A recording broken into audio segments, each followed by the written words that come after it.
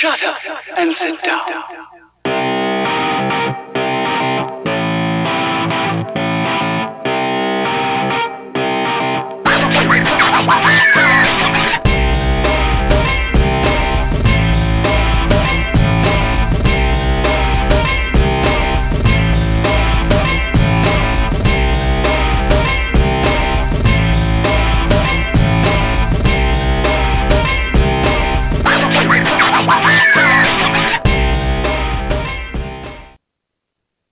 Well, I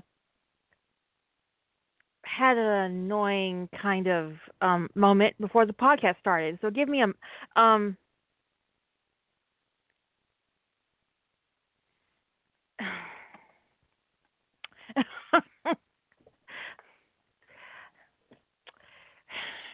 oh, I had a really annoying day actually. Those of you uh who are on my Facebook probably saw that I was at the cafe today and I had a little writers meeting. We were planning for Nano and some write-ins and stuff, and so we met and there was a new person who came before the meeting started and asked if we were part of the writers group, and we said yes, and there were four of us there and my mom, you know. And he sits down with me because I'm the only girl, I guess. I don't know. And proceeds to tell me all about his book that he's been writing for a decade. And I'm going to get Jilly on the phone so she can make noises. Like, what? So you can make noises of, how dare okay. he? So you can Okay. respond. Okay. So he tells me he's been writing this book for about a decade, and then he proceeds to tell me all about the craft of writing. He explains POV to me, the different kinds of POV. He totally fucked up the explanation for omniscient, whatever. And how he was writing his book. Wait. He's been writing one book for a decade, and he explained all of that? To me, yeah. He didn't know who I was. Then he told me he was writing his book in first person present tense and explained to me the difference between second person and first person, and then present tense and past tense. And then he told me about GMC, but then he said, "Oh, I mean goals, motivations, and conflicts. I shouldn't use complicated terms with novices." And my friend, who I've been friends with for decades, Okay. spit coffee all over his notebook. It just spewed everywhere. And I'm like, because this dude has no idea that I am actually leading the group he's going to be joining later in the evening. And then he defines for me what a plot is. And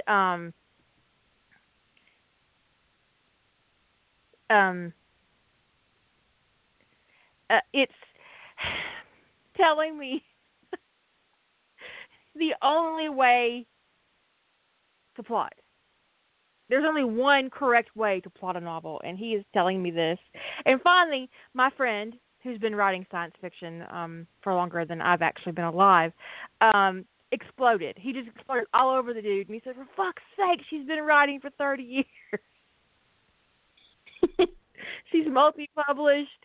She's been a writer in residence at 3 different universities." He's the leader of our group.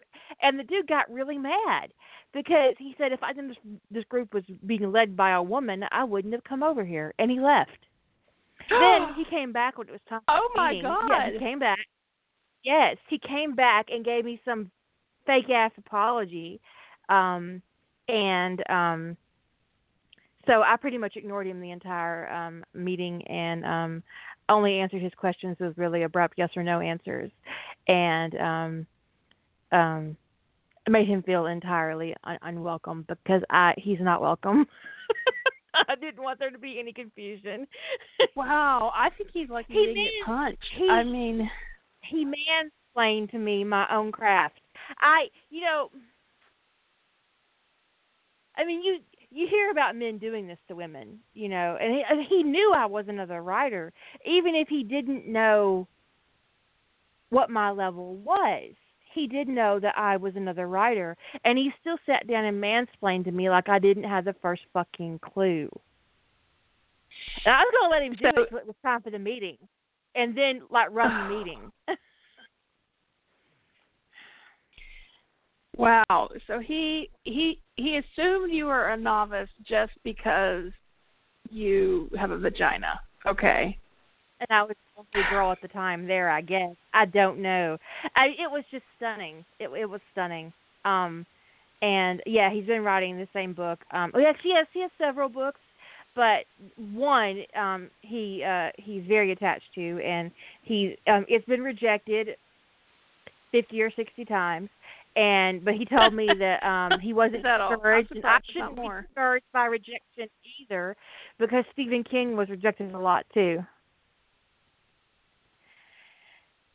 Oh, that asshole. Ugh. During the meeting, it came up, the rejection process, and sci-fi writers said, well, she wouldn't have much practice with that. She doesn't get told no often. And shot that dude a look. Which isn't necessarily true, but I do pretty well when I submit. I mean, I don't get told no often, and it's more like, no, not this, but can we have this instead, you know? It's never no, you suck. It's, no, can we have some more of that over there instead? You know, so, I mean, it was just, and my mother was sitting there the whole time, and she's just looking at this dude with the most bitch-ass face you could possibly muster. She's got it on.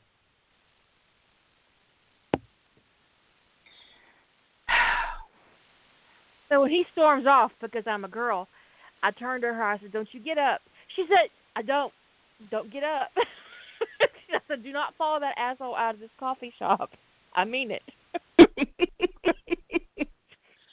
Dude, I'm amazed that you let him stay. I don't know that I could have been civil to that guy.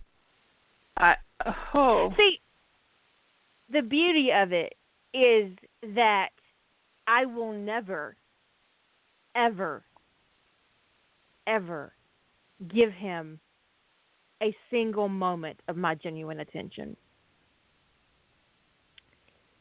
If he attends every meeting for the next decade, I will never read with him. I will never alpha read his work. I will never help him with a synopsis. I'll never help him with a summary. I'll never help him with a cover letter, ever. And during that meeting, quick alpha reads on 3 different synopses and didn't even look in his direction. It will never happen. And there are about 20 of us, and there are only 3 published writers in that group, and I'm one of them. And the other 2 know how he treated me and then got pissed because I was female. And they won't be helping him either. And both of them actually write in the genre that he wants to write in. And I don't know how you kept your cool. Oh, I was more honestly amused than I was insulted. It was just like, okay, dude, keep talking. Was my mom more like Weeza or Clary? My mama is 100% Weeza. Every day. With a little bit of Brenda Lee Johnson in her voice. Thank you so much.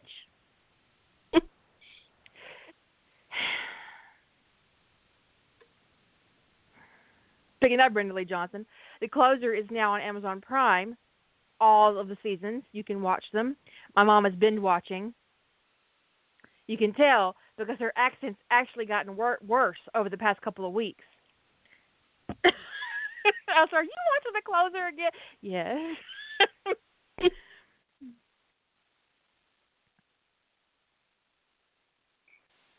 But what I would say is an object lesson from today, from this evening, is that when you join a new group of writers, and we are getting ready to go into Nano, so you might be in a position where you'll be joining local Nano groups. A couple of things: don't make assumptions about who's in the group and what they're capable of. Ask questions. When you're asked questions, keep your answers brief, because you want to engage others and not overwhelm others in a group situation like that.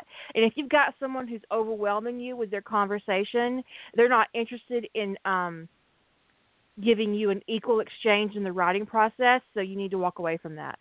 2, be careful about admitting that you write fan fiction, because there are certain Nano groups that will be assholes about it.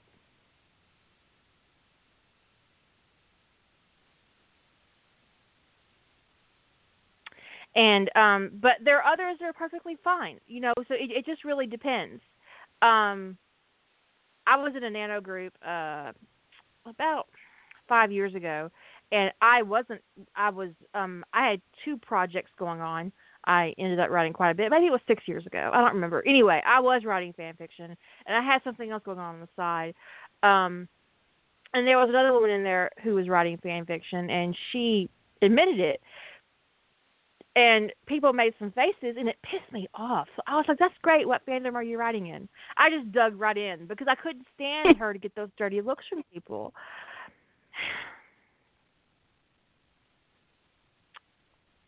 She was writing Harry Potter. I said, is it Snary? She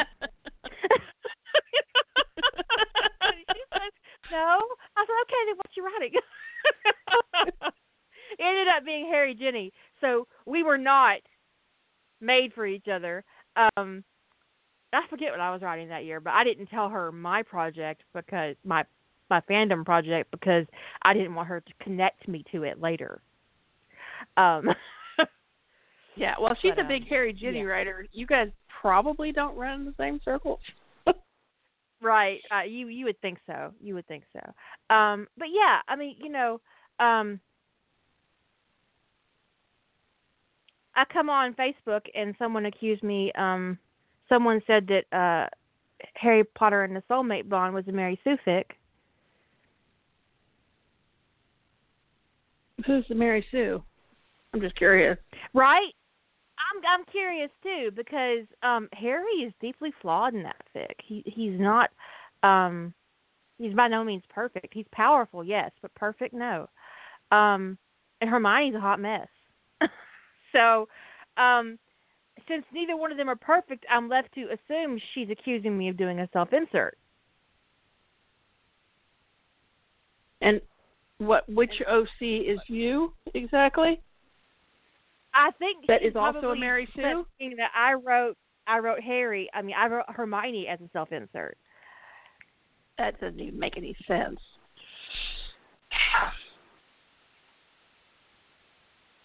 Thaddeus. Absolutely. I'm going to go with Thaddeus. Thaddeus is my self-insert. Because deep down inside, I'm a badass.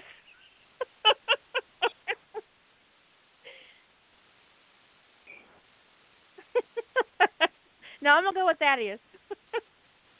I cast Richard Armitage as Thaddeus. So absolutely. I'm 110% on board with that. Richard Armitage is my inner badass. No, I mean, she was pleasantly surprised how much she liked my Mary Sue fic. So,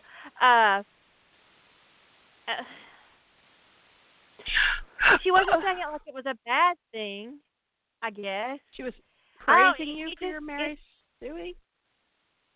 It just struck me wrong. And maybe she is implying that I wrote a character too perfect to exist, but I'm not sure who it would be in that particular story. If Harry's a Mary Sue in any story, it is probably Courting Hermione Granger, where he is practically perfect.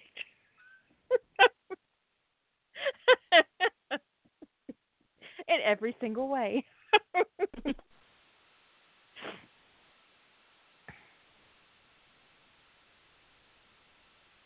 Huh. I'm just befuddled by that. Okay. Okay. If I set out to write Sue. I totally can't. I totally Mary Sue the fuck out of McKay all the time. But in that particular story, I don't see it. So I think I feel like she has to be accusing me of writing a self-insert because neither one of them are particularly perfect. And you can't say that Harry being really powerful is being a Mary Sue because that's not all it is, right? Right? Well, it depends upon the Mary slant Sue of. is usually a female character. Well, yes, there's also the Gary Stu thing, but there's the whole idea is that when a character comes in, they everything goes right for them. They do everything perfectly. It doesn't matter if they're personally flawed. It's more of they're super powered. Everybody likes them. Super charismatic. So the flaws are not. I mean. It depends upon your perspective on the Mary Sue thing, but on how you interpret a Mary Sue. But I don't see Harry in that story as a Mary Sue personally. Is Hermione? If she is, you can tell me. I won't be insulted. It just caught me off guard.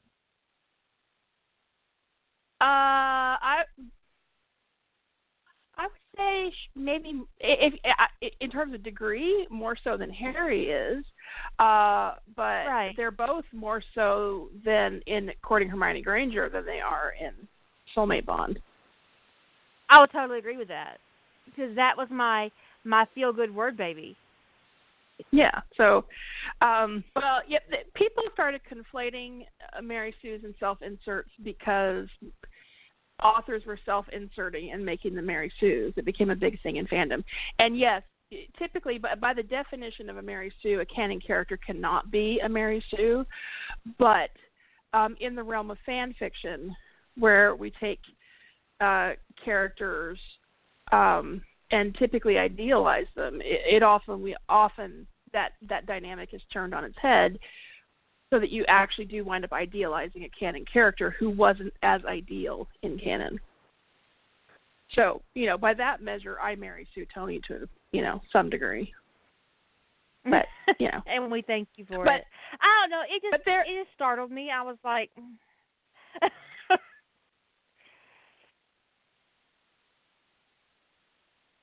but it's funny how people are, Mary Sue is it was so taboo. There were such issues with it. There was such there's so much bad blood around Mary Sue's in fandom that the people who like Mary Sue's, they just get out there and own it. They're just like, I'm Mary Sueing this. They put it out there. Nobody thinks that's a compliment unless the person is saying they're Mary Sueing something, because there is so much negative association to it in fandom. With fandoms, erupting over. I mean, there were even groups and archives and stuff that had a no Mary Sue rule. Like, you could possibly police that fucking thing. So, to say to somebody, I'm surprised I enjoyed your Mary Sue fic, there's no way that is a nice thing to say, unless the person is saying, this is my Mary Sue fic. I love me and Mary Sue. I'm going to Mary Sue everybody. And then you go, I'm surprised. I was surprised how much I enjoyed your Mary Sue fic. It was really enjoyable. Okay, but otherwise it's just like nobody thinks that that's a complimentary thing to say. Because even, like I said, it has, even if you, like, I own the fact that I don't completely idealize Sonny. I try to give him some flaws, but I make him more ideal than he was in the show. So I own that, but I still would get irritated if somebody wrote me about, and people have written me that I Mary Sue Tony. So. Oh, okay. So she responded. So apparently I wrote seemingly perfect characters. Seemingly perfect. Okay.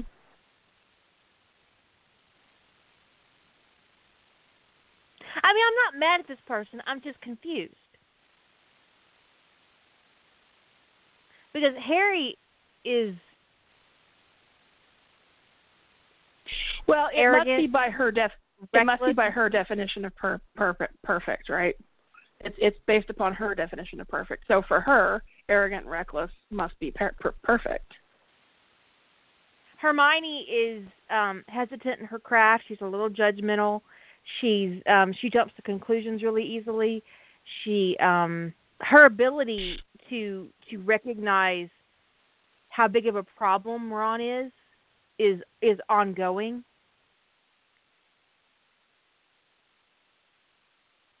She antagonized Ginny Weasley and never noticed that she was cursed beyond any measure of it. She spent more time with Ginny Weasley than Harry did. She is in the dorm with that girl on a regular basis, and she knew her for many years and did not notice that Ginny, number one, had more magic, and number two, was being regularly spelled and cursed by her own brother. And she professed to have been Ginny's friend since, and she didn't even notice because she was so wrapped up in Harry. I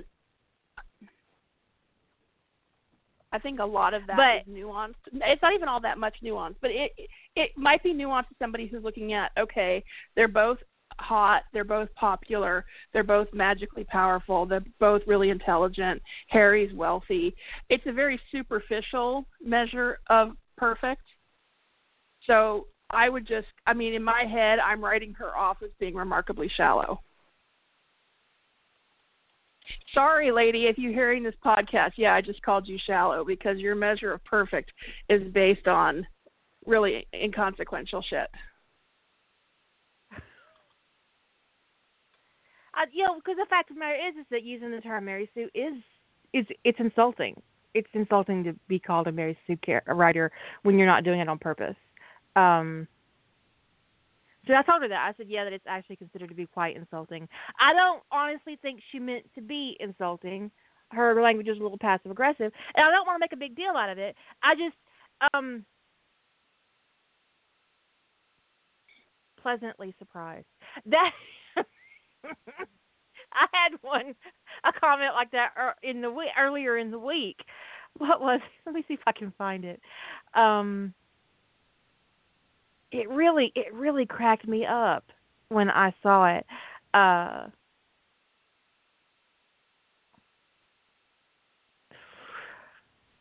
think sometimes you don't recognize when you're making a comment that you're putting in language that can be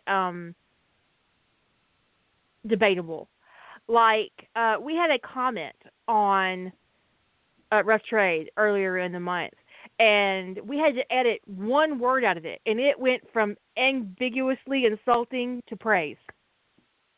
With one word. One word change.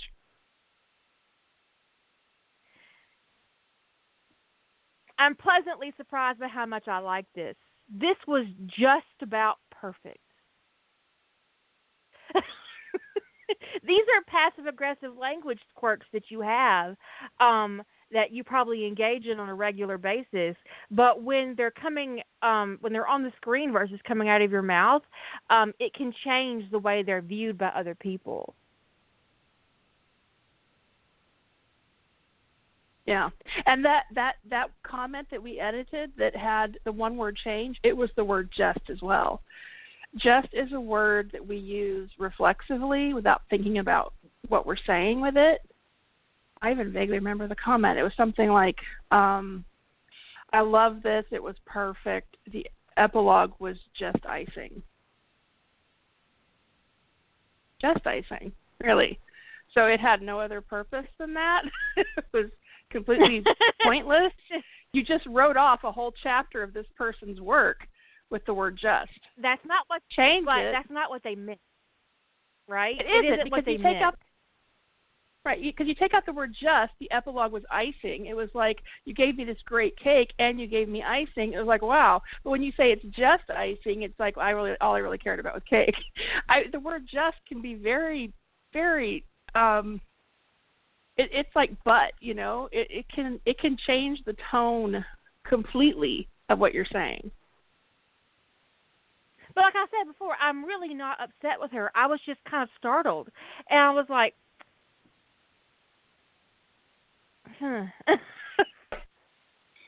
But also sometimes you do use terms that you don't know the history of, and you should be careful. Like I saw somebody use the term Chan, and they used it in a context that they literally had no idea what they were talking about. So I sent them a message and saying, you do know that Chan means adults and children, right? They had no clue. They had no idea. They thought that it was underage kids together. Oh, now she's embarrassed. Sorry. I hope she's not listening to this podcast.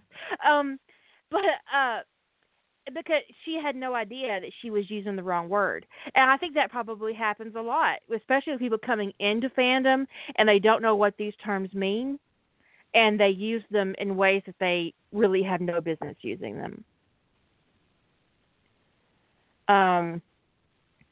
Which is why when I first entered fandom, I ended up looking up a lot of shit. Like, I had no idea what a lemon was. But apparently there's a whole citrus scale for anime. And I was like, I'm glad I don't read the anime. I didn't be able to keep up with all these lemons and oranges and grapefruit.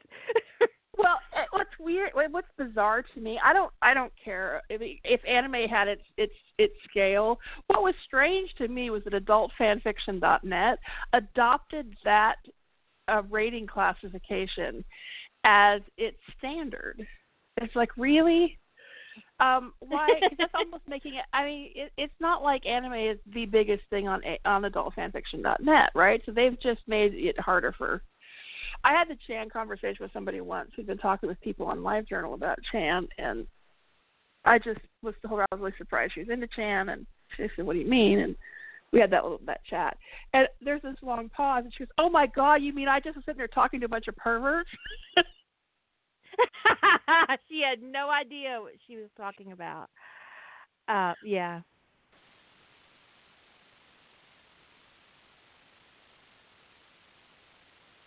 Yeah. But, you know, it takes a lot for me to actually get pissed off about feedback like this.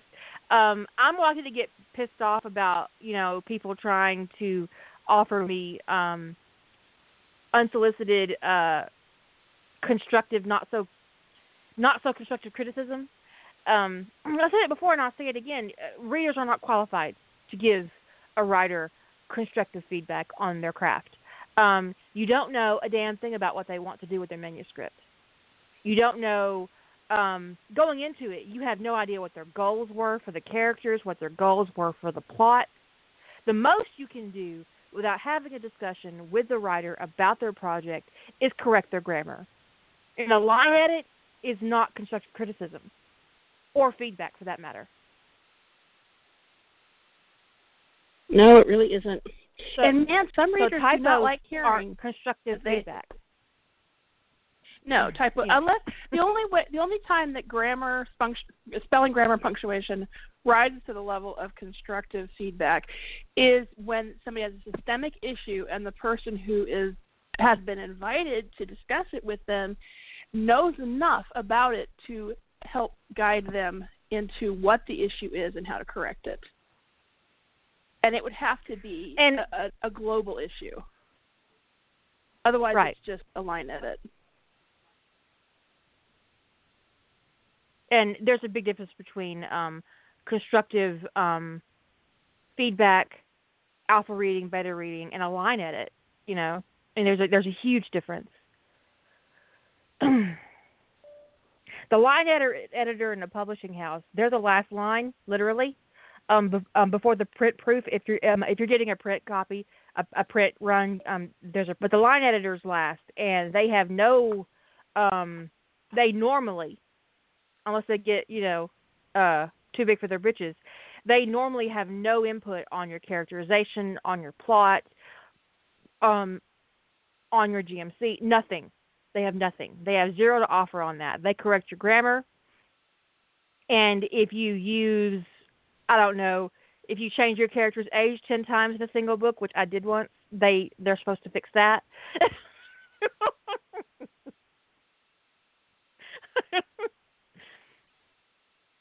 So, Some readers really don't like hearing, though, that they're not qualified.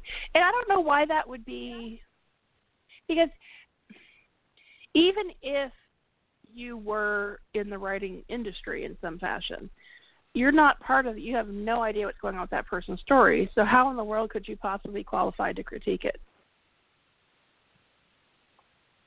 Right. Actually, there's a reason why critique is done after the fact, but like you said before, it's feedback would be, if the person was invited into the process, they would be giving them feedback.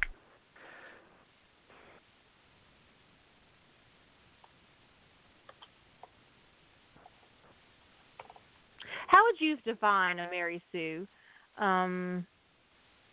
Super shallow, perfect character with no character development? Me? Yeah. I usually see Mary Sue's as they're usually the person who it's their impact on the story that often defines them. Like, they are attractive, they can fix everything just by walking through the room. They usually have money. Sometimes sometimes you'll see a character like ostensibly their flaw is that they're bitchy or something, and yet nobody seems to mind their bitchiness. It's seen as charming. So when their flaws are seen as a positive trait, that feeds into the Mary Sue thing. You can't say it's a flaw when the character is written as their flaw being something that everybody loves. So, but it's usually the fact that they fix everything, everybody loves them. I think most writers who even like Mary Sue's do try to at least give them some appearance of not being exactly perfect, but it's their impact on the story. They fix everything. Everything is better. They can solve the problems that nobody else could solve just by being there. And,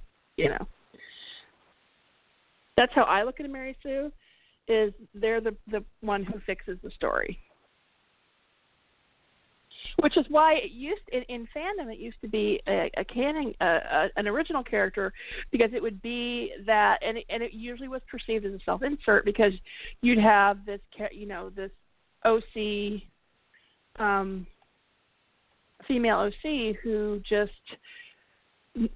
nobody knew them, but everybody loved them the minute they met them. They fixed everything. Everything went better when they were around. They saw through all the problems and found easy solutions. They were nice to everyone or bitchy to everyone, and yet everybody loved it. That kind of thing. So.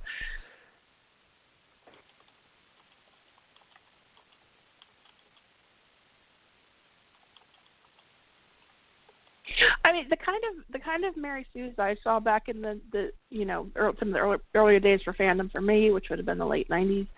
I did not enjoy the characters. It was not. I didn't even know what a Mary Sue was at that point. But I just felt like the characters were so contrived; they didn't fit. It was like, why is this character there? And why are two guys falling in love with her when I don't understand what relationship she has to this. To anything, they struck me as very contrived, and yet they fixed everything. Mary Sue is very shallow. Their characterization is very shallow, and there's no growth.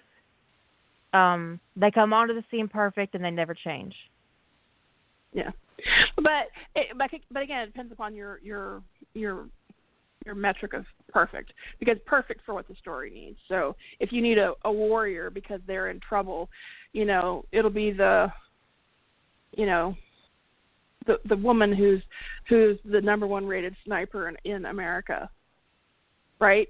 So it's like, because they need a sniper, so that you have this perfect character who's a sniper, and so it's perfect for the story, not so much just perfect. Because, for all we know, the waitress in every scene is a Mary Sue. It's just, she's on screen enough. But we don't perceive her that way because she's not having that impact on the story. She's not practically perfect and solving everything, and the hero falls in love with her as she swans out the door. Hey. So Don't slander Wesley Crusher.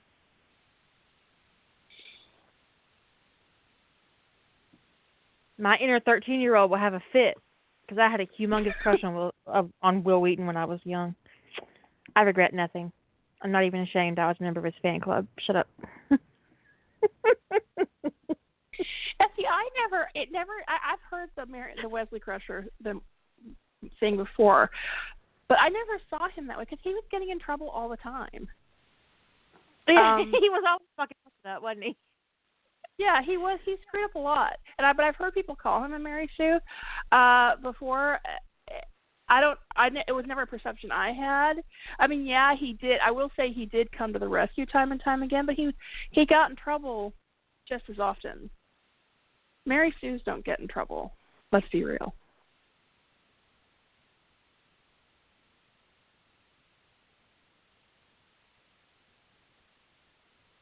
Mary Sues don't get hurt, right? I mean, I don't know. I just I always consider Mary Sue to be very superficial and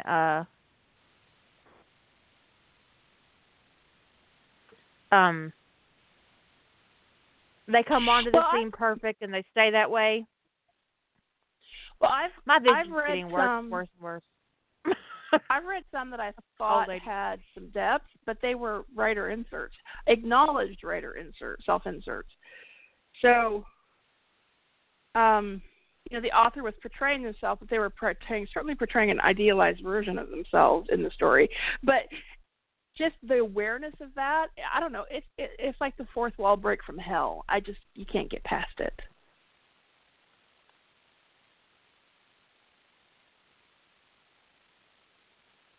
It's like I'm not reading something fictional anymore. I'm reading this weird hybrid of Slash with RPF in it because I know that this is this writer that I talk to all the time, and it's just at least how she perceives herself. I don't know. It creates a big disconnect for me. I can't. I would rather have a Mary Sue, frankly, than a self-insert. Especially if you're going to self-insert, don't tell me because I can't deal with that. Unless you're Mary Sue is a self-insert, which apparently yeah.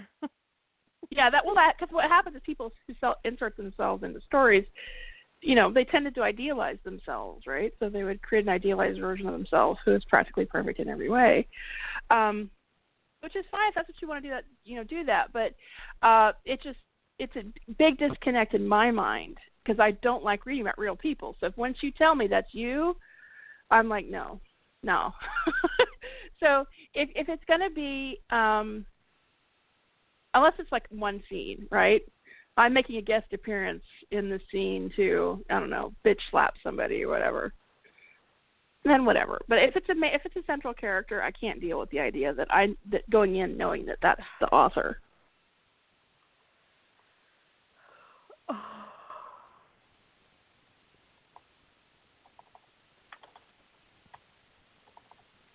I don't know. It was just startling, and now that she's gotten a full definition, and I've embarrassed the shit out of her on a group I did not mean to do. She apologized and took it back, but it wasn't my intention. I was just really shocked, but she wasn't using the word correctly. Because if you're going to accuse me of writing a Mary Sue, I would bring up courting Hermione Granger. Because Harry really is practically perfect in that fic. That was the whole point. He was this amazing, lordly gentleman who swept her off her feet and was content to wait to get married. And all he wanted to do was marry her, even if it killed him. And that was, he's totally a Mary Sue.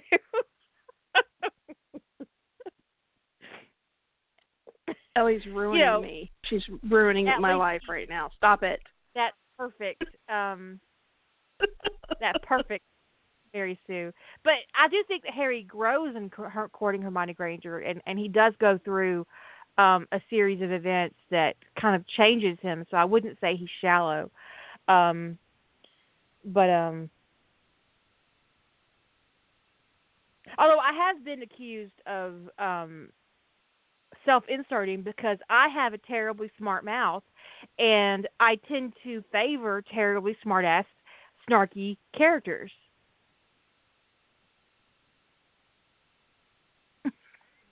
But Rodney says a lot of things I would never say. And I say a lot of things that Rodney would never say.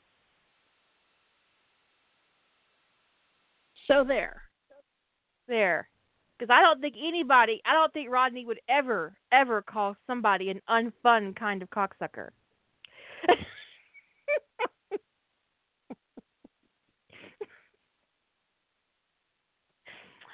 And I did. And my husband was like, "No, I don't see what's that. the unfun kind?" I was like, their teeth get in the way. They have a terrible gag reflex. They don't swallow. Yeah, my self-insert is Winky. Specifically Winky and Darkly Loyal. Because if there was an undue preserve, I would totally throw people in it.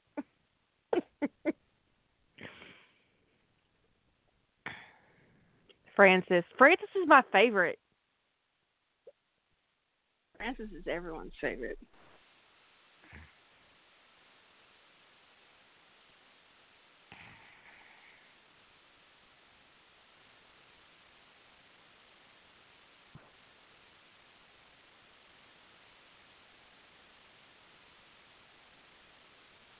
So I asked earlier if anybody had any writing questions, and I didn't see anybody ask any. If I missed a question, because I'm saying I didn't see any questions, that means if you wrote a question, I totally missed it. So, and I've been trying to watch the chat. So ask some questions, dudes. But no, I mean, I'm honestly, I'm not upset with this woman, and I never was. I was just startled. So please don't go over to where that group is and pick, because that's not the point. I don't want that. I was startled, and I was like, but I already had a very frustrating day. Now, if I knew where he lived,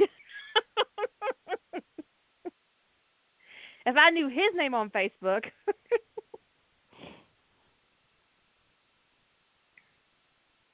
Yeah, we need to give him some love. I'll be honest. Male writers, there have been times when the most grief I've ever gotten in the writers group has come from male writers, to the point where when we get a new male writer in our group,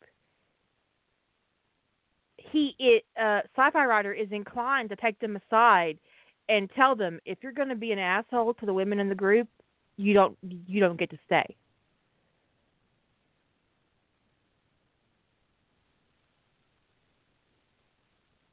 Because more often than not, it's the men in the group who have the potential to treat female writers like they aren't as important, or they don't have as much to contribute. Oh, you just write romance. What do you know about the craft? That dude said that once, and he got the door, and he was never allowed back. And it wasn't even to me he said it to. That was about 6 years ago. And so sometimes when a man joins our little cabal, whatever you want to call it, I am a little reserved about how they're going to interact with the rest of the group. But I don't make assumptions. I just let them do their thing, and I was letting him do his thing until Sci-Fi Writer lost his cool and ruined my fun.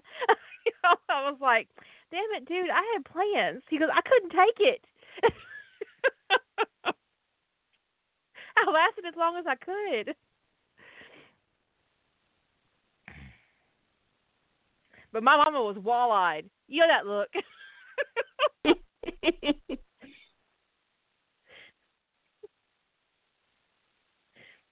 So maybe Sci-Fi Writer just saved that dude's life. I don't know. Maybe he was about to get a smackdown. To not the same fetus from the coffee shop, but the fetus who said that my mother shouldn't be there because she wasn't a writer. Oh, no, no, no. You don't get to You make don't mess with decisions Mama like that, Marcos. dude. No, you don't make decisions That's not like on. that. Uh-uh. Truthfully, she spent so much time with the group, she knows more about craft than most people who do write. Especially new ones.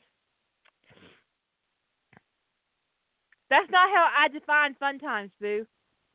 I was not having fun times in the middle of the coffee shop in front of my mother.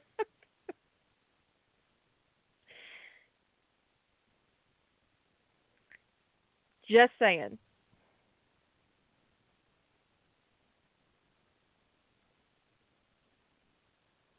But yeah, he did ruin my entertainment, I would say.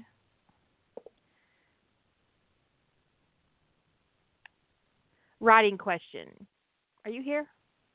How I'm here. do you, how do you decide on how much or what parts of your fic is best served as dialogue and what isn't?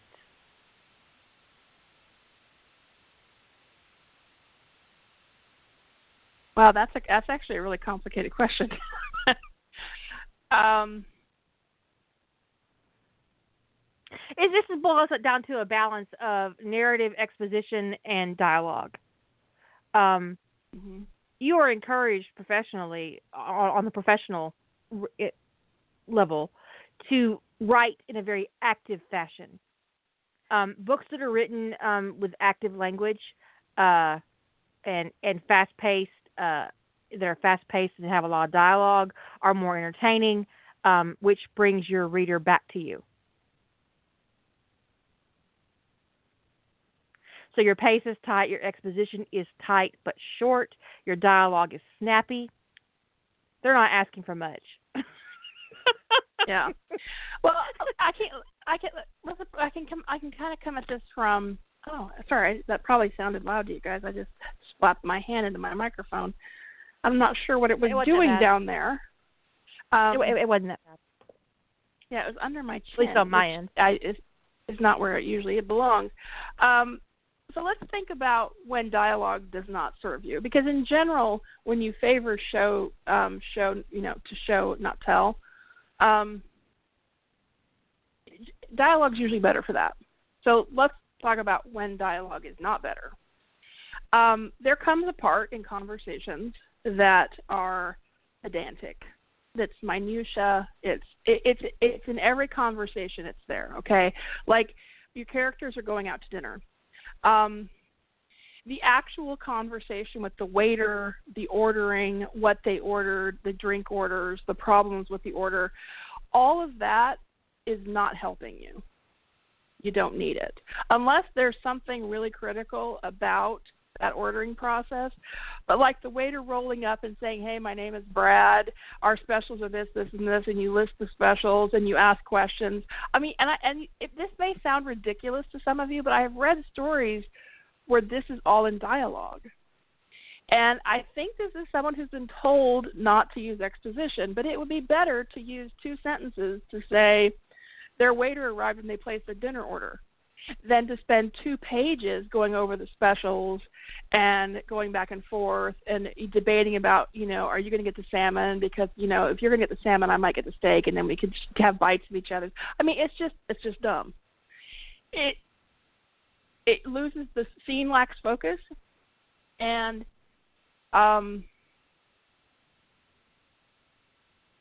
sometimes there's something critical that happens in a scene like that, and you'll want to zero in on the part that's important.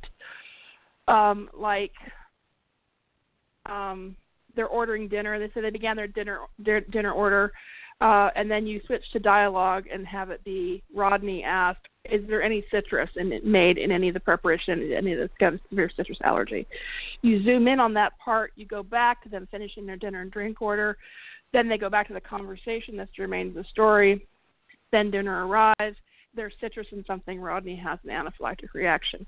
It was important to zoom in on the fact that he may ask that question, that it was very clear. So I use restaurant because actually I read something recently. That's why it jumped out at me, the whole restaurant thing, where there was an absurd amount of detail, like 2 pages of ordering. Now, ordering I and give dinner a direct negotiations. example of where this would actually be, where I did this. There's a scene in Hold My Coffee where John takes Meredith to a restaurant.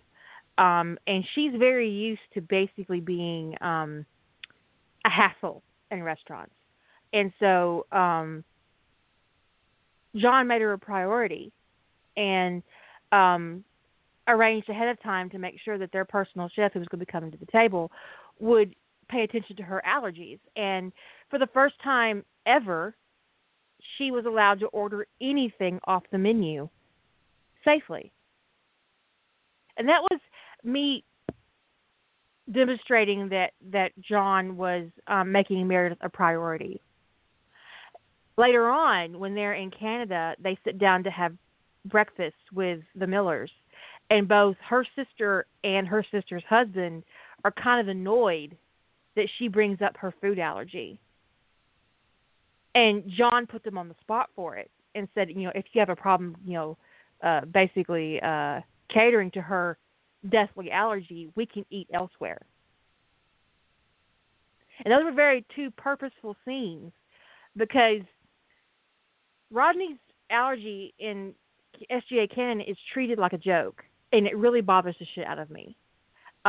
So I wanted John to take it seriously from the very beginning, and to give Meredith a sense of safety there, that he's watching, he's paying attention, and he has her back. And those are very specific scenes where the food was brought up, but mostly just because, Madison was a bacon thief. As any kid should be. All my nieces and nephews are bacon thieves. If you got bacon on your plate, if you're not, you better be careful, because it will disappear off your plate. Those little kids can't be trusted around bacon. That's right. But neither can I. I'm just being perfectly honest. But in other instances, food is mentioned in passing, So you focus on it when it's important. You gloss over it when it's not, which is right. That's a live example of what Jilly was talking about. Right. So there are a lot of situations you'll run into like that where it's perfectly reasonable to do a little bit of exposition to cover a large chunk of conversation that's banal, that doesn't move your plot forward. That is, hi, how are you? What are you doing? You don't need to show the small talk. It's called small talk for a reason, right? So, unless you're using it as a vehicle to show somebody's nerves, which you can use a banal conversation to show somebody stumbling over talking about the weather. And actually, it's an interesting contrast because the topic is so innocuous, and yet they're having a hard time speaking, that it really speaks profoundly to their emotional state without having to say what their emotional state is. But otherwise, just in general, you want to skip over the parts of the conversation that are rote. Gloss over them in a sentence or 2. There are reasons why people sometimes do a scene break in a conversation. It's like they go to sit down to dinner and there's nothing significant discussed during dinner, so you'll get a scene break and you come back to the action after dinner's over. Because that's a scene break's appropriate because you have potentially a location and a time differential change, so you would scene break. Although you could also do a transition via exposition, where you explain what happened at dinner in a short paragraph, and then you don't have to do a scene break. But both are completely reasonable choices. So in general, you want to talk about the things that are important to your story. The conversation. And now, if you're writing a romance, the flirting could be important. So banal conversation that's done flirtatiously could be very important to your story. So it's just, you got to weigh what is important to move your story forward, and what also isn't. Avoid repeating yourself, because you don't need to repeat the same details. Don't go to the bathroom on the page, because I know they go, it's not important to my story that you know when my character took a piss. So, Right. etc. We all do that. We don't need to talk about it. Depends during the day. They're eating more meals than you see on the screen. They're sleeping. They're doing their bathroom business. You know, that's stuff that's happening in the background of your story that you don't have to do a total focus on.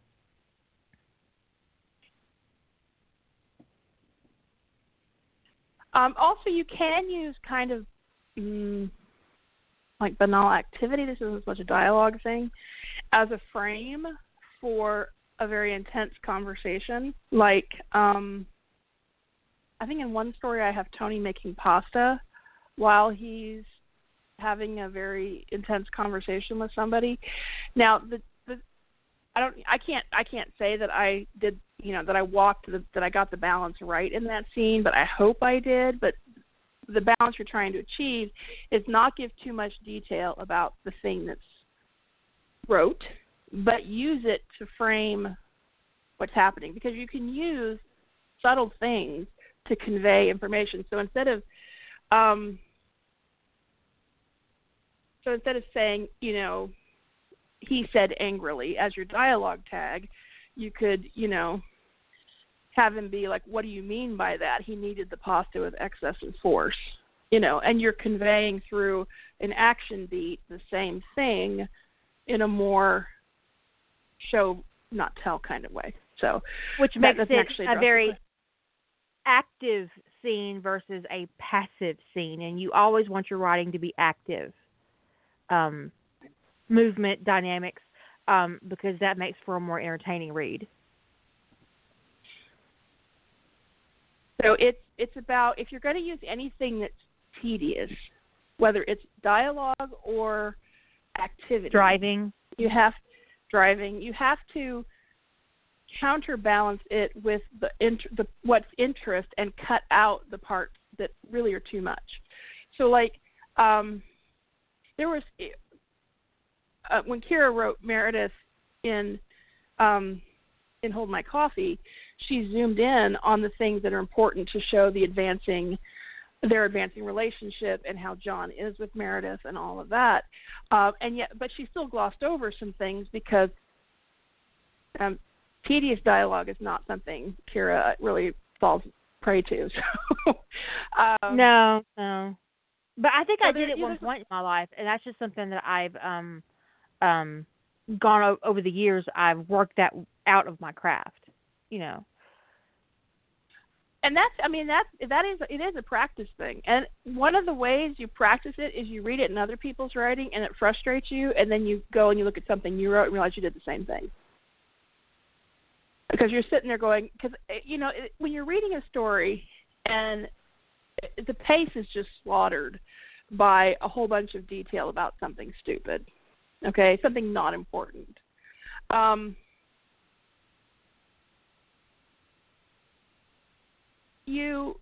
It frustrates you, okay? So because you want to stay with the action, you want to stay with what's going on. So as a reader, you're having that reaction to what you're reading, and then when you go back and look at your own writing, look at it. You have to be able to look at your own writing objectively and say, do I do that? Do I get bogged down in unnecessary detail? Some detail is also another thing to kind of look at. Is the detail may not be unnecessary, but if your audience is not going to be able to understand it, I'm not sure who that detail's for. So I've read like NCIS fan fiction, or I said NCIS as an example, but the fandom I'm thinking of actually wasn't NCIS, where there is so much scientific information, and I consider myself fairly well informed on matters of science. I'm not a scientist.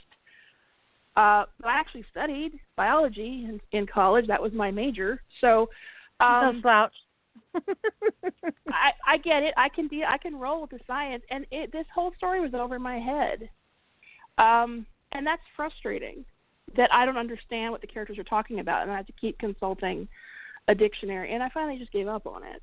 So the author either works in a science field, which is my assumption, or they did a lot of research, and because they had done all that research, felt like they needed to convey it. If your readers, that is just pure vanity. So if you care about the craft and not just if you just want to do it, do it. But if it's about writing a story with good pacing, writing things that the majority of your readership are not going to understand. A word here and there, I'm not talking about a little bit here and there, but when you have like entire scenes and the subject matter and the science is at such a level that only a scientist is going to understand this, I mean, who's your target audience? All that dialogue is ruined. And there's just no point. Whereas all of that detail could have been glossed over in layman's terms. So when it comes to dialogue should always help your pace. It should always be moving things along.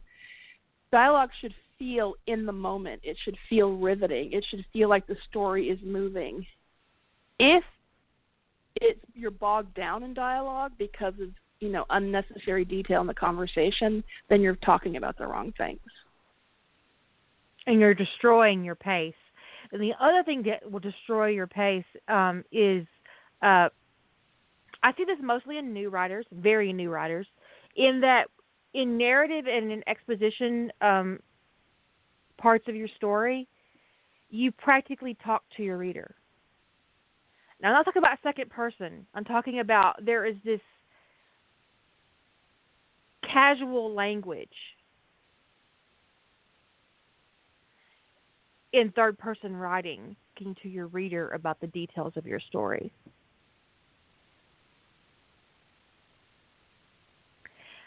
And it's hard to give an example, but I know you've read works where the writer is using language like, and now he's going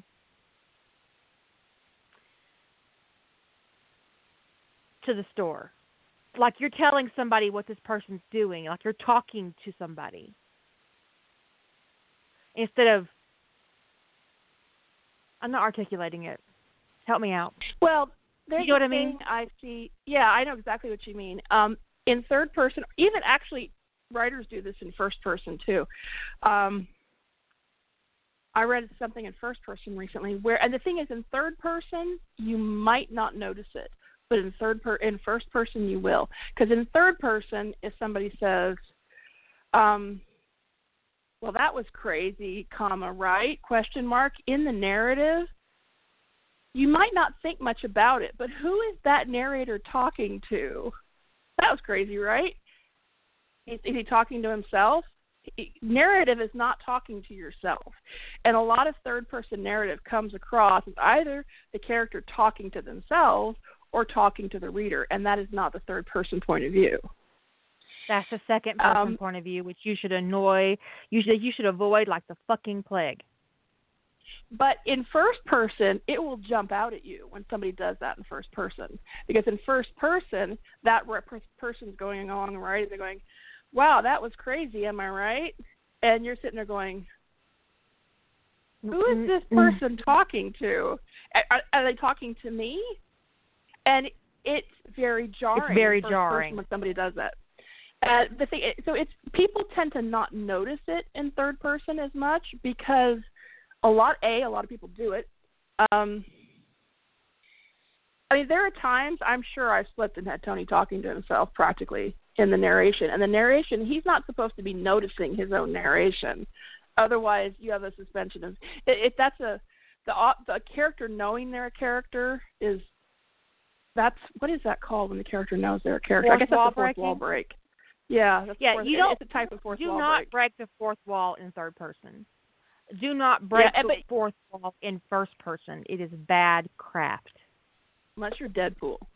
I have read a couple of MCU stories where the author does a brilliant job of having Deadpool and only Deadpool do fourth wall breaks.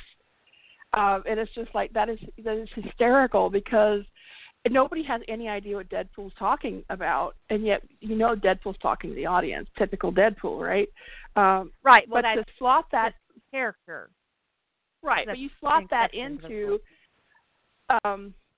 MCU where it just, I don't know, where you're like Tony Stark sitting right next to him and just says, like, he never knows what Deadpool's talking about. So it's just, I don't know, it was brilliant. But in general, unless you really, really understand what you're doing, that's like advanced point of view craft. Don't do it. Don't fourth wall break.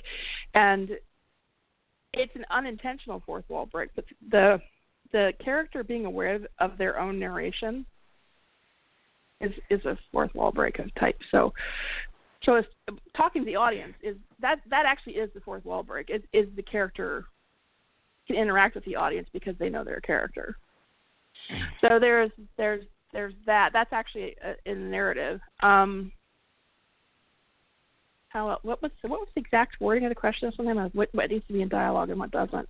Also, right. Sometimes when you're writing a story, there is information that needs to be relayed multiple times.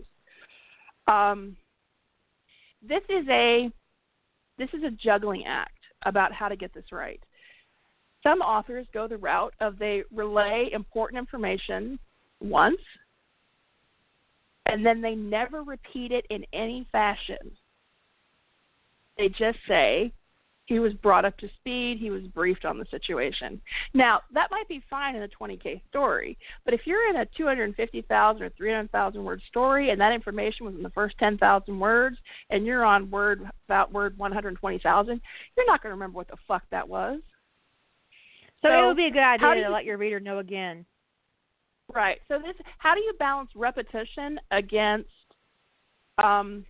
because generally you don't want to repeat details. So, like, if you've told it once, don't tell it again. But there's a couple of ways to do it. One is if it's a simple thing, you gloss over it. You would say, and you would do it in a, let me see, you would add on, I'm trying to think of how to phrase this, you add on the pieces that are new. So you start in a narrative. So you have, like, Tony got Ian up to speed on the case that was happening, including the woman who'd been kidnapped. And that's the piece of information you gave earlier in the story, is the details of the case and the kidnapping. And the reason why you want to refresh your reader's memories, in case they don't remember it's a kidnapping, what case he's there about, blah, blah, blah, blah, blah. Okay? So you refresh the reader's memory, and then you add on dialogue for Ian's new piece of this, right? So you can get an update in a very dynamic way. You give a little bit of narration to explain, refresh the reader's memory, and then instead of repeating everything, the dialogue focuses on Ian's reaction, Ian's question, and Ian can tease out new information that the reader doesn't know yet. And you've repeated information without actually literally repeating it. I hope that made sense. It did. To me, anyway. Okay. and if you've got a really long story and you've got a lot of different, if you're working like a procedural crime drama, they could be working on multiple cases, right? So you can't just be obtuse and say, the case. What case? Which one? If you've referenced 6, how is the reader supposed to know?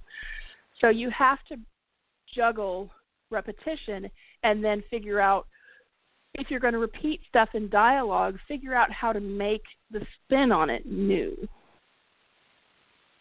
So that you're not just in episode work, where you want your episodes to stand and be a part of your whole series. You might have to repeat choice details throughout your series to keep your reader in the loop, especially if you have 25 or 30 episodes.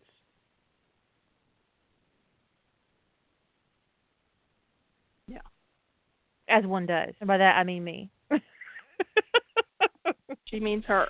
Because the longest series I've got plotted doesn't have 30 episodes.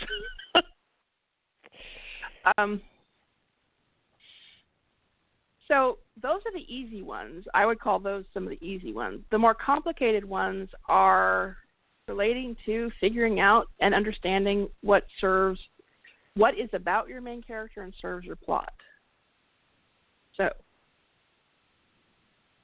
this is I would call this the hardest one. Is like information is being given, characters, things are happening, and you have to decide if it's going to be on screen or not. If it's going to be on screen, you're going to put most of it in dialogue. So really that's the decision, is this thing that's going to happen, this bit of conversation, going to be an on-screen thing or not? If it's going to be on screen, it needs to serve your story. I've abused this one a little bit. I try to do it judiciously, but I have abused this a little bit. There are times in stories where if my story is about Tony and about him leaving, okay, and it's mostly told from his point of view, or all told from his point of view, which would be typically my preference, if the story's about him, it might be kind of like viscerally satisfying to the reader to see all the disciplinary conversations that have happened, but they may not serve the story. So if it's from Tony's point of view and it's about Tony and he's going to Hawaii, the conversations where Gibbs rips into Abby, Tim, McGee, Ziva, those probably don't serve that story. So as tempting as they might be, it just has to be acknowledged that it happened off screen. The decision is not to write it because it doesn't move the story forward. It's just vanity. And sometimes a vanity scene is fun. Now, I did write all of them in de novo, but that was actually more about Jenny than it was about Tony, because Jenny was one of the three POV. I had three POV characters in that story, and Jenny was one of them.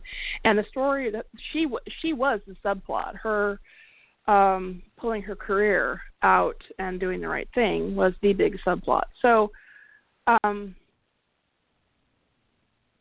her interactions and how she went about that and her realizations of what mistakes, the things she had done, what it had caused, was important. So while it was satisfying that all those conversations happened on screen, they also served the purpose of it all being from the lens of Jenny.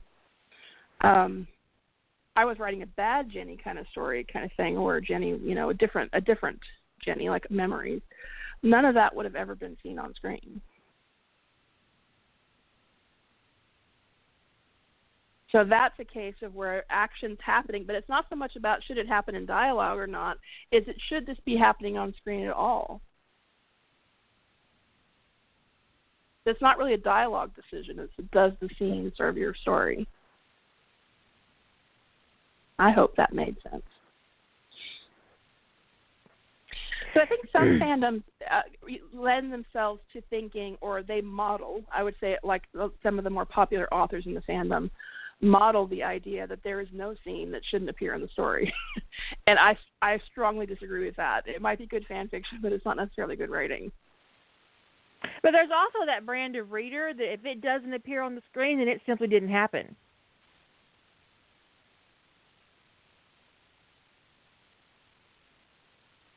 Like, they believe that, like, I had someone comment on Harry courting Hermione Granger, that they were upset to have missed the sex when they had seen absolutely every other aspect of their relationship.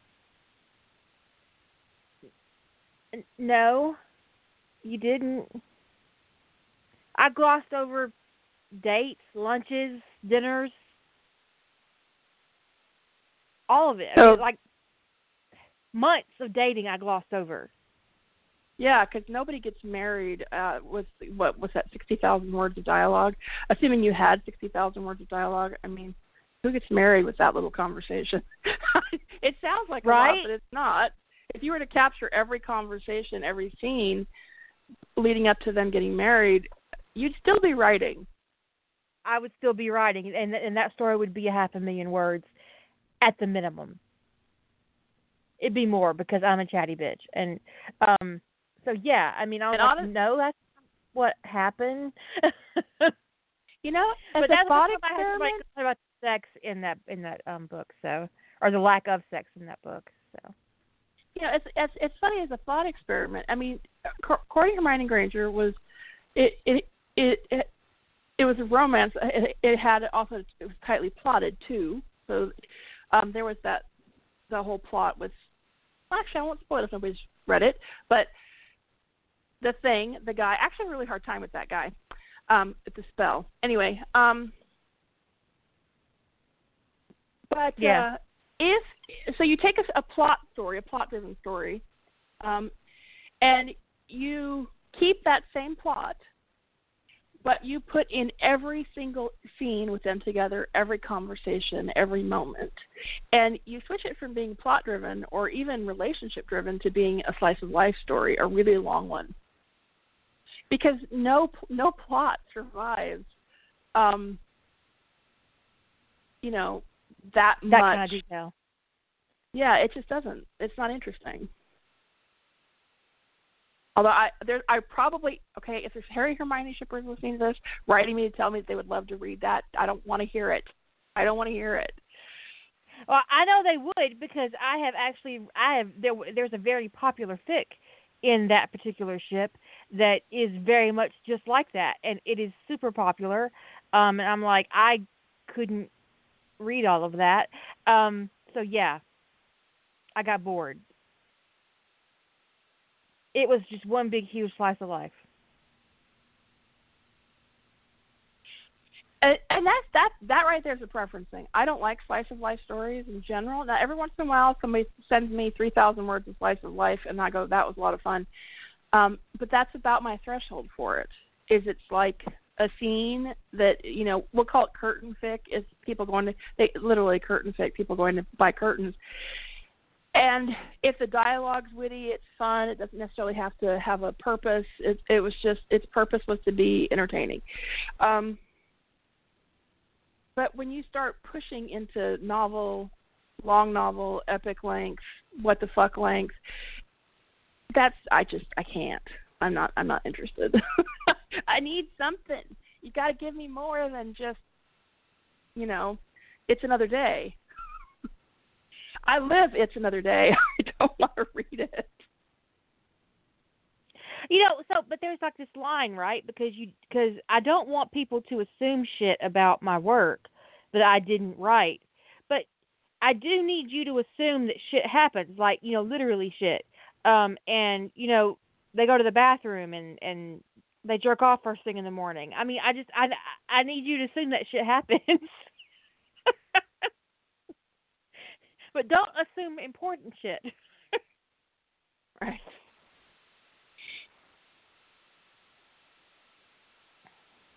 Assume that they get up, brush their teeth, take a shower just like everybody else. Or maybe they're a nighttime shower, but even that detail is not particularly interesting. Because the only time you see Harry in the shower in Harry Potter and the Soulmate Bond is when there's something happening in there, in the bathroom area, that has That's purpose. Right. Beyond sexy times. Which also has purpose. Because really, I know the question was about dialogue, but it can, that's because we strayed into narrative already. The same rules basically apply to narration in a lot of ways, is don't focus on stuff that doesn't matter.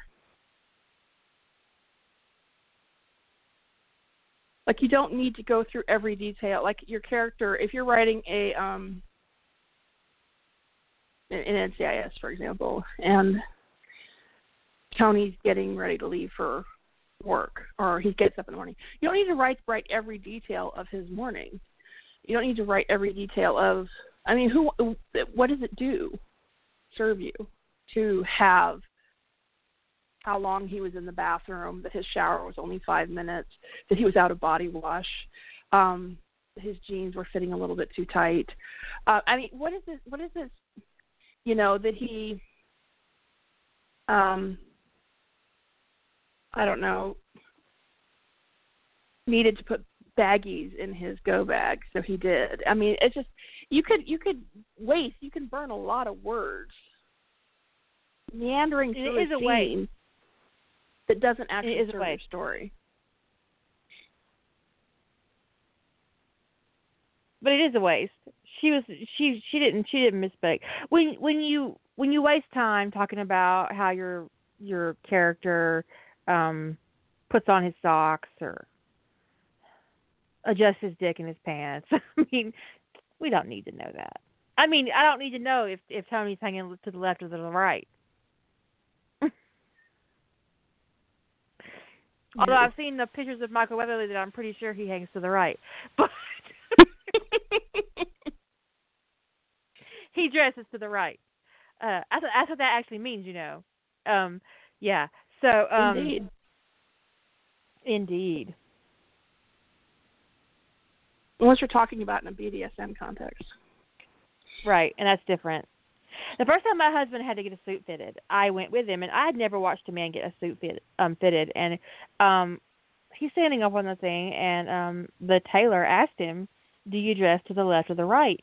And I'm like, "What the fuck is I talking about?" And he said, "I dress to the right."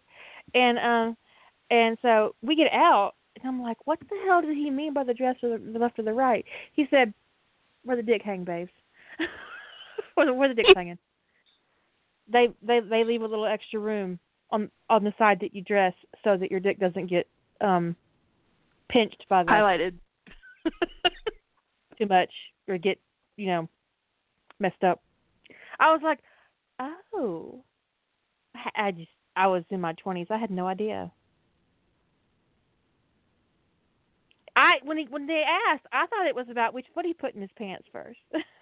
Why does that matter? That should not matter at all. That's not what that meant. So now you know, if you didn't know, and I assume most of you did know, but if you didn't know, that's what that means. Where the dick is hanging. Yeah, I have to say I got involved in BDSM when I think I was 18. So I learned the BDSM context of which way somebody dresses before I understood the dick hanging thing. So I was probably in my late 20s before I actually understood the conventional context for which way somebody dresses.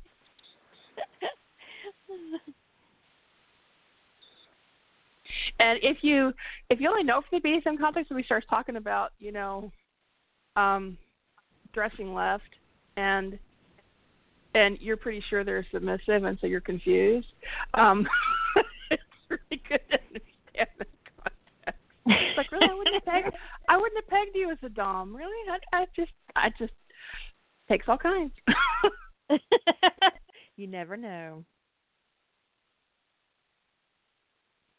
But I really don't. You don't need to include it in your fic unless your character is literally getting a suit fitted and he's having a conversation with the tailor while that's going on, and the tailor asks him. And the tailor should, if he's tailoring his pants, he should definitely ask him if he dresses to the left or to the right. That's important. That's information he needs to have.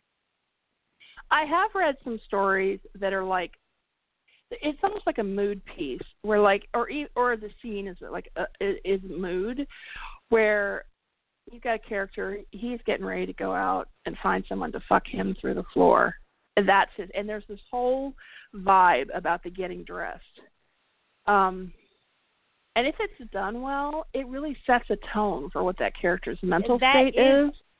Tone setting, and that's different. Yeah. I mean that's part of your characterization.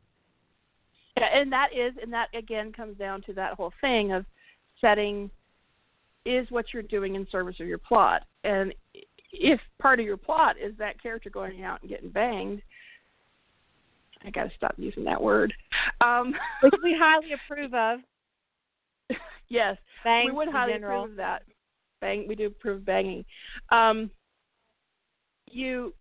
You might want to have that kind of mood piece that would be in service of your story, especially if they're doing something that's out of character for them or that they don't get to indulge in often. Let's say you're writing Tony who can't be out at work, and so he's going out of town so he can finally get laid. And so this is a whole thing he does. I mean, it would really set a tone and say a lot about what it's like for him to go do that.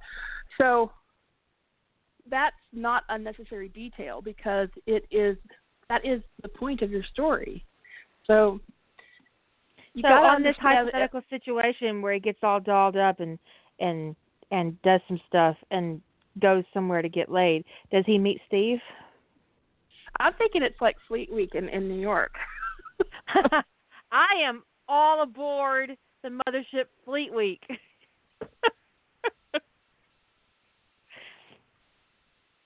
Ask me how much I love this already. He finds out that Steve sent a message that our team is going to be we're going to be coming on in New York next week. And New York is, if you want to get laid fairly anonymously or nobody knows where you are, New York's a good place to do that. But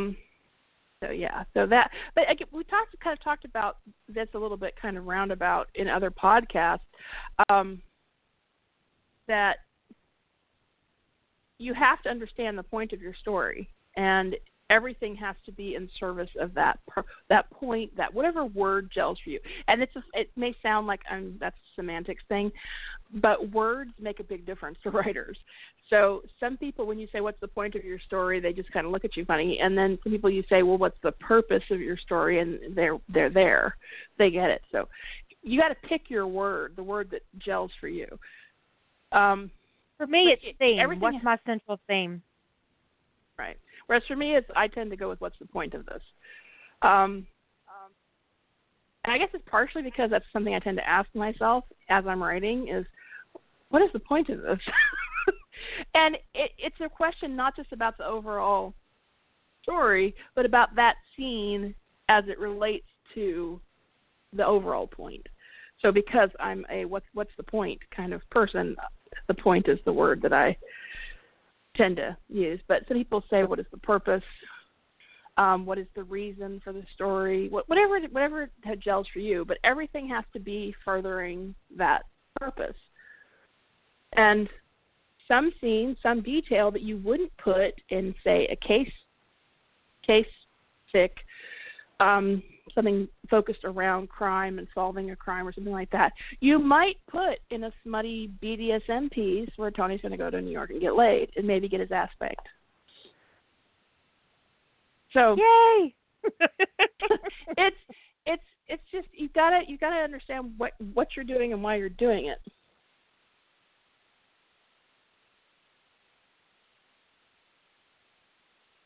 I think there was a question.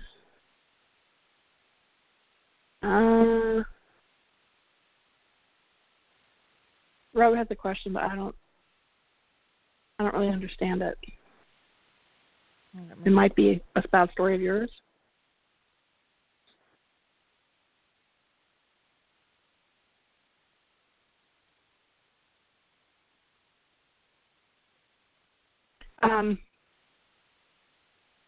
I think that was Edie who had that question. Edie, did that help if there's a specific area of dialogue? Because there's all different kinds of functional dialogue. And if you want something specific, like what to include and what not, like recommendations, like in a court proceeding, what dialogue would you include, which would you omit, which would you summarize, blah, blah, blah, blah. Or, if there's context specific to your question,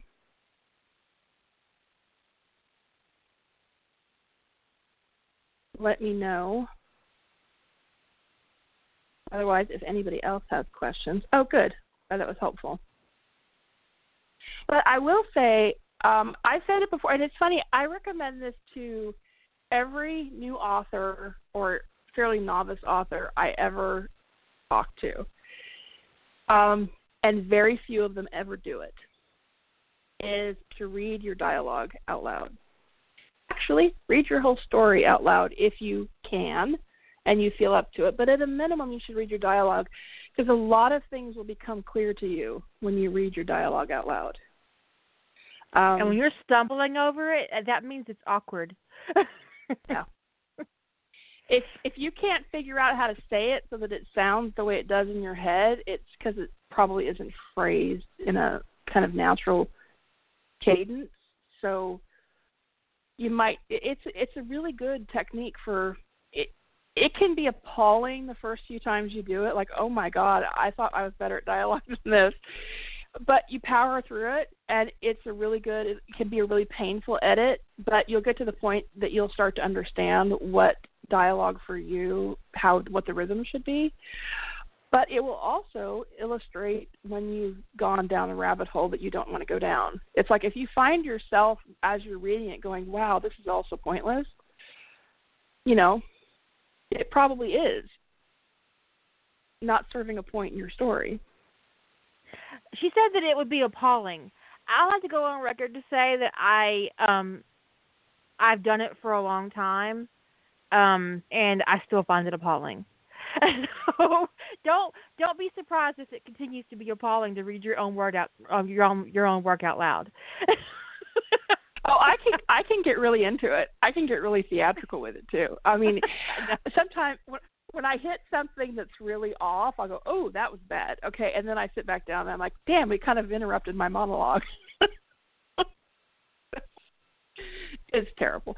But there are times when I'm like, I don't want to read this one out loud. I don't read every story out loud. I certainly don't. But especially anytime I'm dealing with a new character I'm unfamiliar with, a new fandom, writing something. So when I'm working on original stuff, I always read the characters' dialogues out loud because I have it in my head how I want them to sound, but I'm not going to know if they actually sound that way unless I read it. So, but I said, you guys picture her like bouncing around her house doing a theatrical play of her work? Because I do. Alas, poor York. I knew him well. I think the last NCIS story, it was a short one, but the last NCIS story that I read a conversation completely out loud was Impetus, actually. The scene, it was a few years ago. And I say specifically NCIS because other fandoms and other characters I do.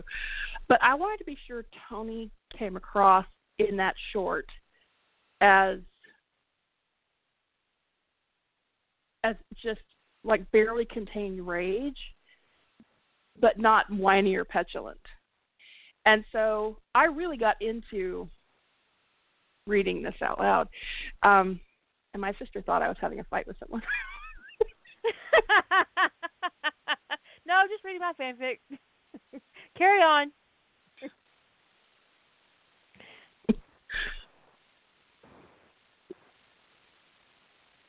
My husband has walked in on me actually reading my work out loud. And I usually stand up when I do it, and I'll have it in my hand, and I'll be reading. He was like, what the fuck are you doing? Like, mind your own.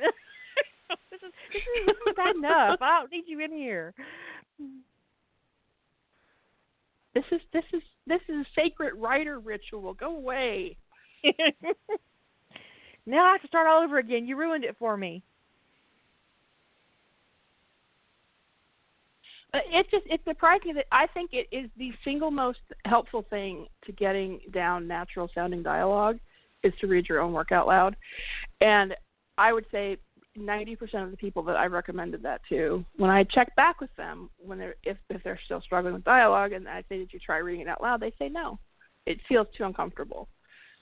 That's why your dialogue still sucks, motherfucker.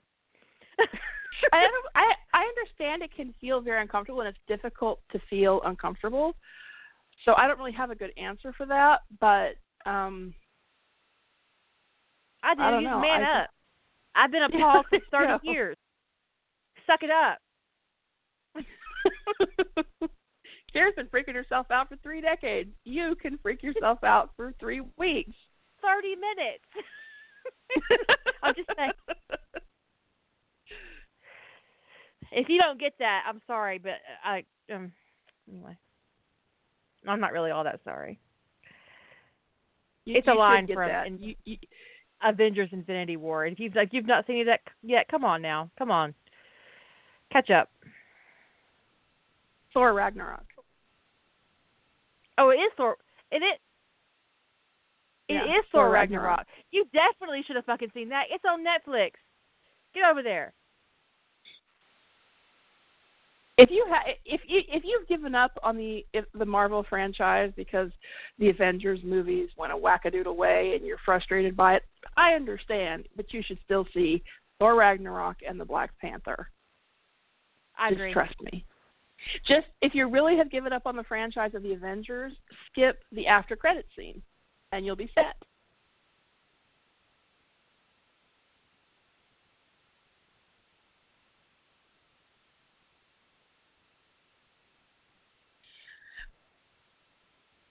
Any other questions? We've got like 20-ish minutes, 21 minutes. While we're talking about dialogue, I had said this before, but folks, this should be a hard rule. Like, write it down. In sex scenes where characters are having anal sex, do not ever, ever use shit as an expletive. Okay? Ever. Word. In fact, honestly, if your characters are fucking, don't use the word shit in any context. That's right. Because it's just not a bad idea. You don't. I'm gonna do it. I'm gonna do it. I've seen it again. I'm gonna do it for the chat room.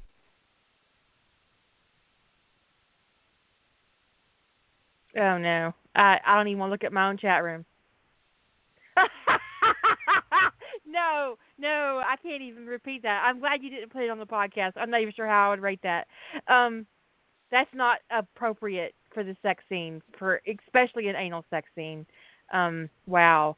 I'm sorry for those of you who are listening to this in the archive and aren't privy to the chat room, repeating that on the air. Because this is a case if this is something that is said, not intending it to be what it literally is said, but it is something that might be said during the sex scene.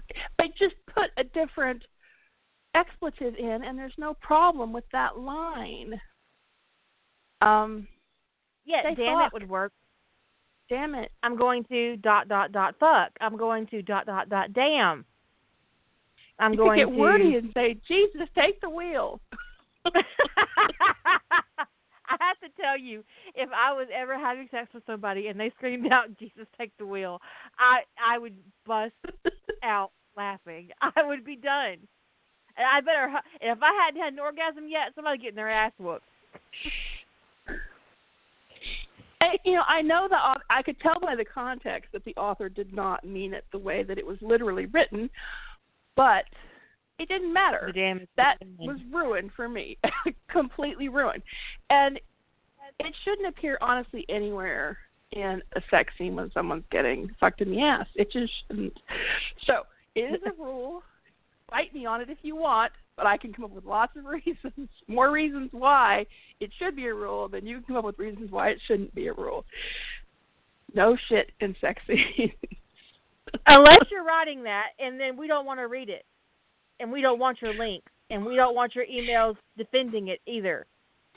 Yeah, well, in that case, we're writing it as a kink and not as an expletive. So, just you can't use it as an expletive. There you go. But seriously, though, I would like to say this. When we say stuff on the podcast, we are literally not inviting you to email us to talk about it. If we express an opinion you don't like, or we don't want to hear from you about it. I don't. I mean, I'm speaking the role we at this point, I guess, because I don't know if Julie would be interested in your conversation. For the most part, I would think not. Generally, no.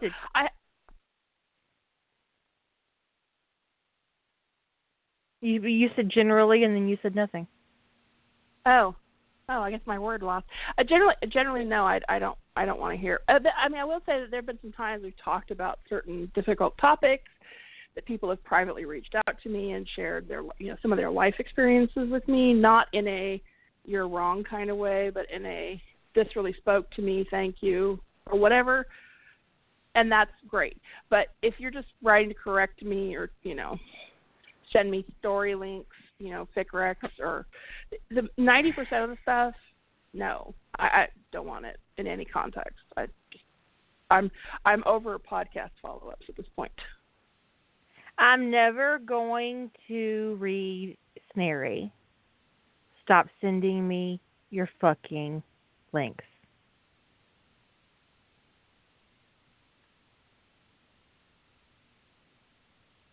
I don't care how good it is or whether or not Harry's an adult. Actually, I do carry a lot that there's fic out there where Harry's not an adult when that happens, but I don't. That's not the point. That's just terrible. I don't care how good it is. Snary is my no TP. There is nothing worse than Snapledore. Wait, yes there was. I forgot myself. Go stand in the corner, Ellie. You almost made it. Teacup Podcast. You almost made it. We got 16 minutes left, and now you're in the corner. These assholes. Edie. On Facebook. You got on your Facebook. corner too. No, it's worse. It's worse. It is Marge Dursley and Umbridge.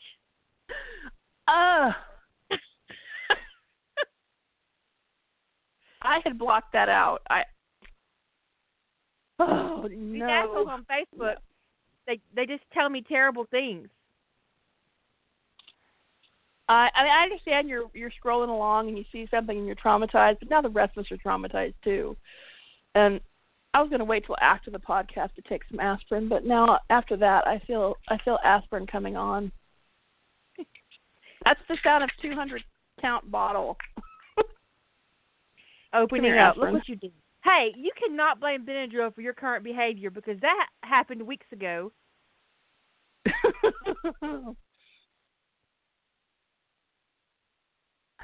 You're just making shit up now.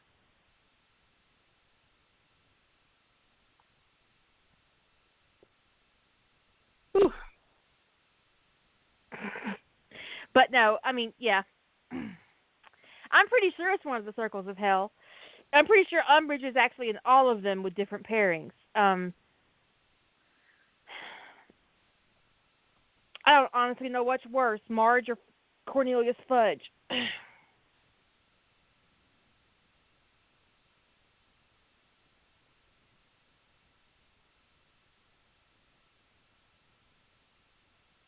Marge. Way.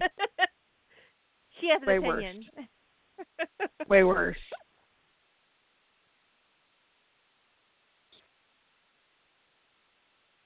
Way worse. And specifically Marge with Umbridge. Marge with Fudge, bad, but not as bad. But something about Umbridge and Marge together, that's like, sadistic assholes. Weird right there. I mean, Fudge is just an incompetent idiot.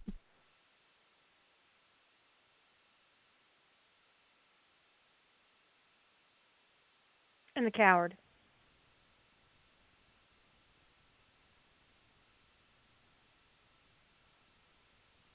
But you know what? There are also points in canon where Fudge is outright malicious. When he does things,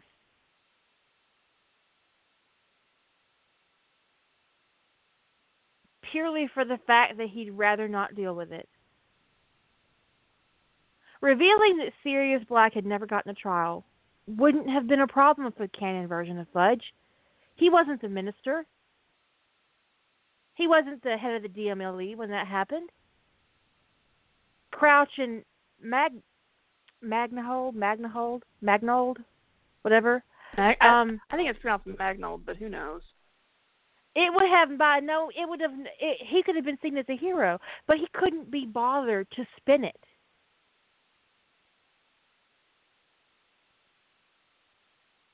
That's maliciousness, laziness.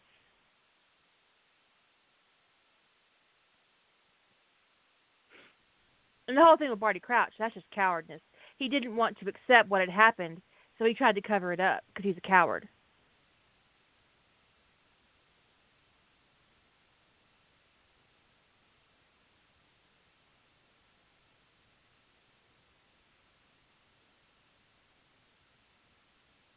But putting Hagrid in prison ignoring Sirius didn't get a trial. That was just maliciousness for no real reason. I never read it as maliciousness. I read it as he was just constantly flailing around ineptly, responding to his big donors and trying to not be wrong. And so anytime he appeared to look ineffectual or inept or whatever, he did these ridiculous things to avoid having to admit that he was wrong. I thought I was just being really weak, a really weak person, more than I just didn't. I didn't personally read it as that he had some kind of plan. It all seemed like spur of the moment flailing. It's just laziness. Like, he couldn't even figure out how to spin these things to his own benefit. Yeah, I mean, he was a detestable person. I mean, he was somebody that lazy and self-absorbed should not be the head of government. Wow. This all sounds very familiar. Doesn't it? Well, we can't go there. No, we can't go there. I think that J.K. Rowling should have to do like a YouTube video where she pronounces all of the magical words in her story and everybody's names. I agree. We should petition this on Twitter. We should hey, can you put out a video where you say all these names and words? We'd really appreciate it. Potterheads everywhere are tired of having Harry Potter conversations where we can't agree on how things are pronounced.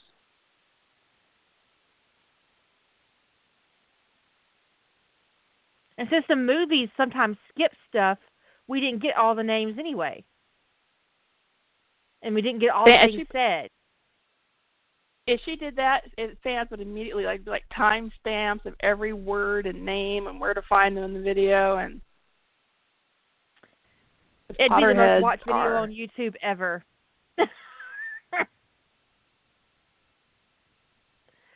Billion views. It might crash. It might crash YouTube.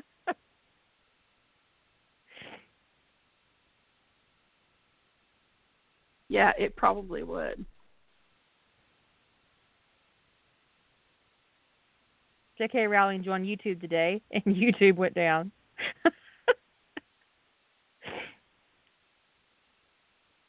Ew.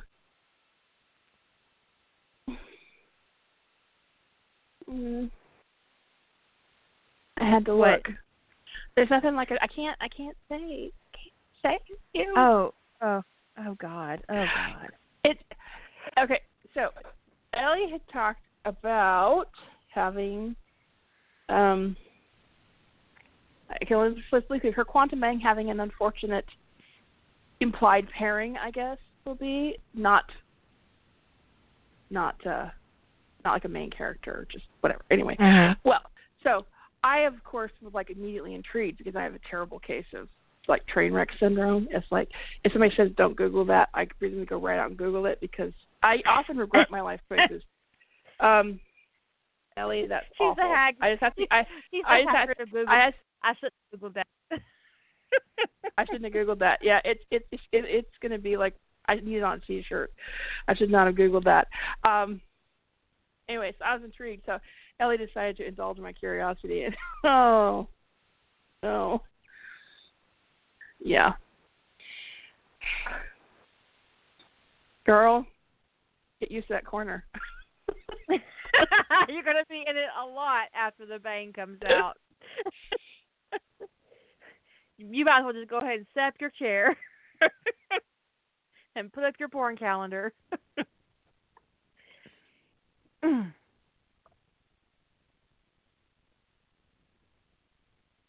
Sometimes that happens. You have to be very careful when you write something, you throw something in, you think it's kind of a throwaway, and it kind of becomes, it gets entrenched. It becomes your headcanon. And once it does, sometimes it's for good or for bad, but sometimes you can't get it out. And, you know, so you have to be careful with, not recently, several weeks ago, I made a comment, and Jilly confirmed it for me, and now she's totally fucked my headcanon. So now I can't read any of her Tony DiNozzo works without thinking about what she told me. And then I get mad. And you know what I'm talking about. You can I'm tell not them encouraging you to ruin their headcanon. This bitch, listen to what this bitch told me. I said, now every time I see one of your Tony DiNozzos, I think that he's really Alex Shepard and he don't know it. And she said, it's my headcanon that he is. So in DeNovo, he's running around being Tony DiNozzo. Patrick Shepard doesn't have his baby. That's right. Were you madder at me over that, or over your realization that Ethan's dead in Catalyst? I can't even talk to you about Catalyst, okay? Shut up. But the whole now every time I read her, I'm like, God damn it! I'm over here writing in my head reunion stories for all her Tonys. Where he meets his real daddy. It became my headcanon. When I wrote it, I was like, oh, this is really sunk into my brain. Unfortunately, to such a degree that I can't read John Shepard, Tony DiNozzo, because it's incest to me. I cannot read it. I've had people, the weird thing is, even though I've said that it's incestuous to me, it's not a slight on anybody who finds that appearing appealing, but my headcanon is so strong about Tony's connection to the Shepards that it is an incestuous thing. And people will say, well, you should really try reading this one. I'm like, no, I'm not going to try to read any of them. No. So now, I was mad. It's just sunk in there. I'm like, poor Tony, he doesn't know that he was kidnapped as a baby. I mean, I really think that sometimes when I'm working on these stories. It's terrible. Which means Dom over the summer in the story that I actually preferred isn't even Dom. He used to be Tony, now he's Dom, but he's still really Alex. For fuck's there you go. That's what she did terrible. To me. Sometimes headcanon is terrible. It totally fucks you up. I mean, writing Restoration messed with me about several of Harry Draco stories. Not as badly, but writing them as brothers, even in a 25K story, was it was rough on the pairing front for other plans. You won't do that again, will you? No. Yeah. So you have to really be careful with if you think that characters have potential, but sexual chemistry, don't have the first story you write them in have them be related. Because if that headcanon thinks in, I mean, unless incest isn't a problem for you. I mean, and for some people it's not. And if it's not, please don't tell me. We don't want to know. And by that, I mean both of us. I'm speaking for us both at this point. If she knows it's true, I don't want to know either. Because if you're like, hey, incest doesn't bother me, so I really like, I'd be like, I'm going to have a really hard time right now, like, not gossiping about this. I'm going to tell everybody that you read incest. No, I'm just kidding. I'm not kidding at all. I'm just kidding. I am super judgmental about that shit. And it's just gross, and it's always abuse, and I don't want any part of it. And no. And then anyway, I don't want to upset people, so I'm going to stop talking about it. But it really did ruin Supernatural for me. I can't even watch the show.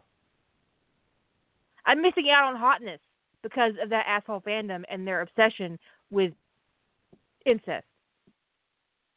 Yeah.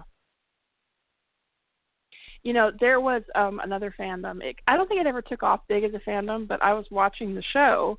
I'd only seen a few episodes. I was behind, like a season behind, and that was Prison Break. And I go to see what's going on in the fandom, and like all the popular stories at that point in time had the brothers fucking each other in prison. Like, just not make it worse, right? And I confused because I'm not current on the show and thinking that they're not actually related. I was that naive about the whole thing, right? So I asked somebody, I said, when is it revealed that they're not brothers? I mean, when does that come out? There must be a part I haven't got to yet. She says, oh, they're brothers. That's canon. I was like, ew. Ew. You mean people are writing this on purpose, that they're related? That's not a mistake? Yeah. Do they understand that if they're brothers that they shouldn't be having sex? So Right. So we're down to a minute, roughly. So yes, the incest fic did ruin Supernatural for me, and I don't want to hear your opinions about it. not even a little bit. Not even a little bit. I'm not going to apologize if you're offended by my stance regarding incest, because gross. Anyways, we may or may not see you guys tomorrow, depending on whether or not we figure out some kind of topic or something. I want to thank everybody being in the chat room and helping us, and I'm asking super awesome questions. And